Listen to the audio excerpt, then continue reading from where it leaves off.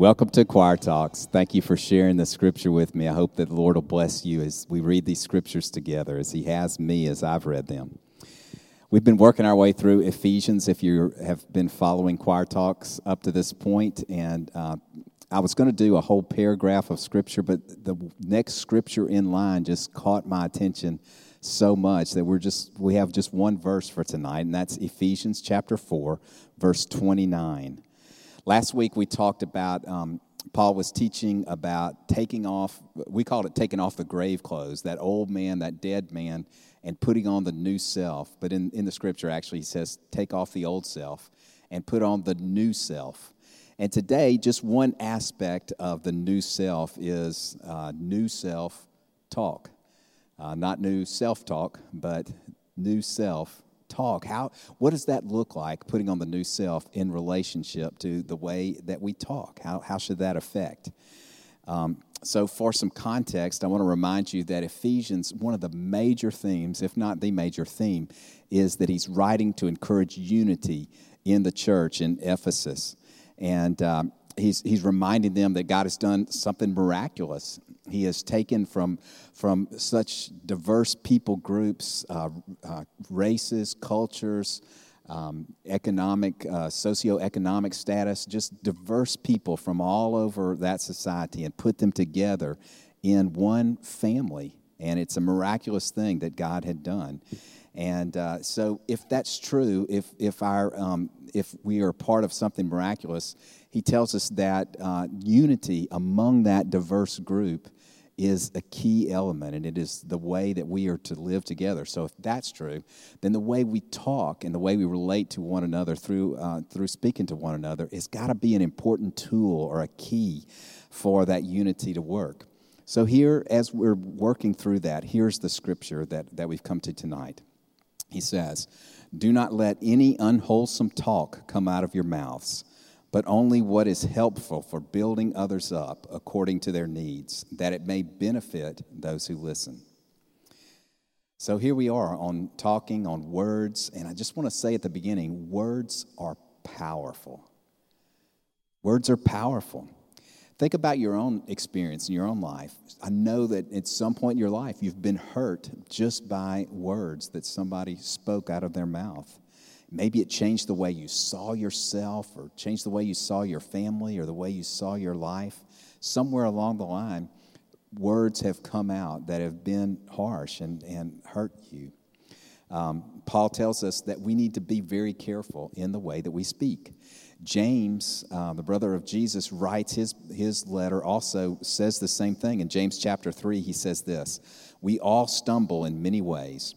Anyone who is never at fault in what they say is perfect. The tongue is like a fire. It sets the whole course of one's life on fire." When I think back about my own life, some of the biggest moments that I regret in my life are words that I let slip out of my mouth, words that were unwholesome words. Let's talk about that word unwholesome. That's an unusual word. Going back to the original language, the word used there in the Greek means rotten. It is just like rotting flesh. That's what unwholesome means. It's something that is unhealthy. It's not helpful. It's corrupting. It would make you sick. So these are the kind of words that we are supposed to avoid. Anything that would be rotten, that would make someone sick. So I was thinking, what does that look like? What are those words? And I thought of a few things, not an exhaustive list, but gossip, slander, profanity, putting someone down, lying, hurtful words, blaming, complaining, bitter words. All of those are examples of old self style of talking. That's when we had our grave clothes on, as we talked about last week. But now we've put that off, and we've put on the new self. I like how Paul says here, don't let this kind of talk come out of your mouths.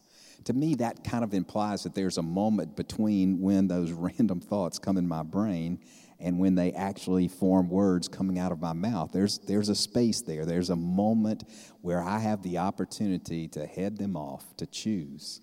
And that moment is the key moment. That's the moment that has got to be empowered by the Holy Spirit. That has got to be where my new self is in action and controlling what I allow that might have formed in my brain, what I allow to come out. That has got to be guided by the Holy Spirit. What we say out of our mouth, Jesus said it this way, the mouth speaks what the heart is full of. And he was warning Pharisees in that passage. The mouth speaks what the heart is full of. So on the inside, when we have wrong attitudes and wrong sinful thought life, then our mouth is going to expose that as we speak the wrong thing.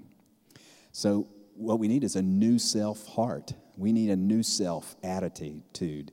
We need new self God-controlled way of thinking so that our mouth will fall in line. Psalm 141 says it this way, set a guard over my mouth, Lord. Keep watch over the door of my lips. So again, words are powerful. We talked about the negative side of that thought. Words are powerful in that they can cut us down and damage and hurt. But words are powerful on the positive side also. I want you to see that. Think back in your own experience. Have you ever had a teacher or a coach or a mentor? Maybe it was your parent or a friend. Someone spoke something into your life that changed your paradigm, that changed your way of seeing yourself or maybe your potential or your mission in life. Someone spoke a powerful word in your life that made a lot of difference. That's the opportunity that we have in the body of Christ as we put on the new self and speak according to the new self. So listen again to the rest of this verse. It says this, speak only what is helpful for building others up according to their needs, that it may benefit those who listen. Boy, here's some words that stick out to me there. Helpful, builds up, meets needs, benefits others. That's the kind of talk that we have the opportunity to do to make a difference in the life of someone else or in the body of Christ and in the world. When we speak that way, God uses it. Proverbs 18 says this, the tongue has the power of life and death. So when our new self is in charge of that tongue, when our new self is in charge of what speaks, we have the power to give life, to speak life into someone else, and through the Holy Spirit, the power of the Holy Spirit, change the direction of their life. So what does that look like? Well, I remember the word helpful. So what does helpful look like? Here's some helpful type of speech that I believe we could do. First of all, encouragement. 1 Thessalonians tells us that we are to encourage. We could praise. We could praise someone for who they are, what they are doing. We express appreciation for someone. We speak words of affirmation into their lives. We speak words that show acceptance and make them feel acceptance. When we're angry or tired or when someone has stressed us, we still can speak patient words or kind words. And most of all, speak the Scripture. We can speak those words of life that we learn from the Scripture and in a timely moment help another person to learn those same words. I remember that it says only what is needed, what is necessary. So how do we know what is needed in a situation? Well, first of all, we listen. That word tells me that I need to listen. We're so quick to speak and to give advice or give an answer or tell somebody our opinion. But if we're going to understand the need of the moment to help someone, we need to listen. We need to be sensitive to what we hear through the wisdom of the Holy Spirit of what someone else is speaking. So rotten, unwholesome words are not needed. Words that are needed are those that are helpful, that build up. Remember that phrase in there, only what is needed to build up. So we've got to begin to ask ourselves, how can I speak to my brother, my sister in the body of Christ in a way that builds them up, that helps them become more, that helps them to grow? What does that speech look like? I think that there's no way that we could understand that in our own wisdom. To me, that's a point where we've got to depend on the Holy Spirit. The Holy Spirit who speaks and gives us wisdom to know when to speak and how to speak into the life of another, even when we couldn't, in our own flesh, know what to say to build them up. The Holy Spirit is our guide. The last word of the 4 words that I pointed out is the word benefit, that it may benefit those who hear. Now, in the Greek, that word benefit is the word charis, which is usually translated grace. So the idea here is that we are only supposed to speak what builds up and what gives grace to those who hear us. Ecclesiastes 10 says, words from the mouth of a wise man are gracious, or grace-giving, in other words. Now, this makes total sense for us as Christ followers. Our whole relationship with Christ comes from the fact that he has given us grace, that we have a relationship with him not because we deserve it, because he gifted us through grace. He has given us this relationship. So in turn, we need to speak words of grace and to give grace into the lives of other believers and those around us.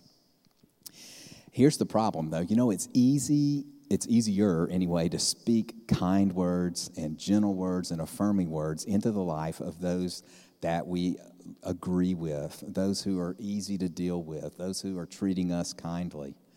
But in the body of Christ, that's not always going to be the case. So the rub comes when you need to speak those words of affirmation, but the flesh in you, the old self in you says, but they don't deserve that. They don't deserve it.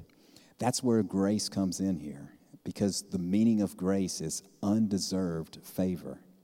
So even when we don't agree with someone, even when they've hurt us maybe in the past, we are going to speak in a way that builds them up, that gives them grace, not maybe because they deserve it, because we got undeserved favor. And so through our speech, we offer undeserved favor to our brothers and sisters in Christ. Colossians 4:6, let your speech be always seasoned with grace, as though it were seasoned with salt, so that you will know how you should respond to each person. Unwholesome means rotting. Salt is what cures that and makes it right. Seasoned as it were as salt. Make it that graceful speech. Make a difference in the lives of those around us. You have a great opportunity. I'm going to pray that even this week, God would use you to speak words of grace that makes a difference in someone else's life. Let's pray. Father, God, set a guard over our tongues, over our mouths, Father, so that we do not speak words that hurt or tear down, words that weaken, Father. But in your name, let us speak words, even if they're admonishment. Lord, let us speak them in love, in a way that builds up and edifies and grows the body of Christ.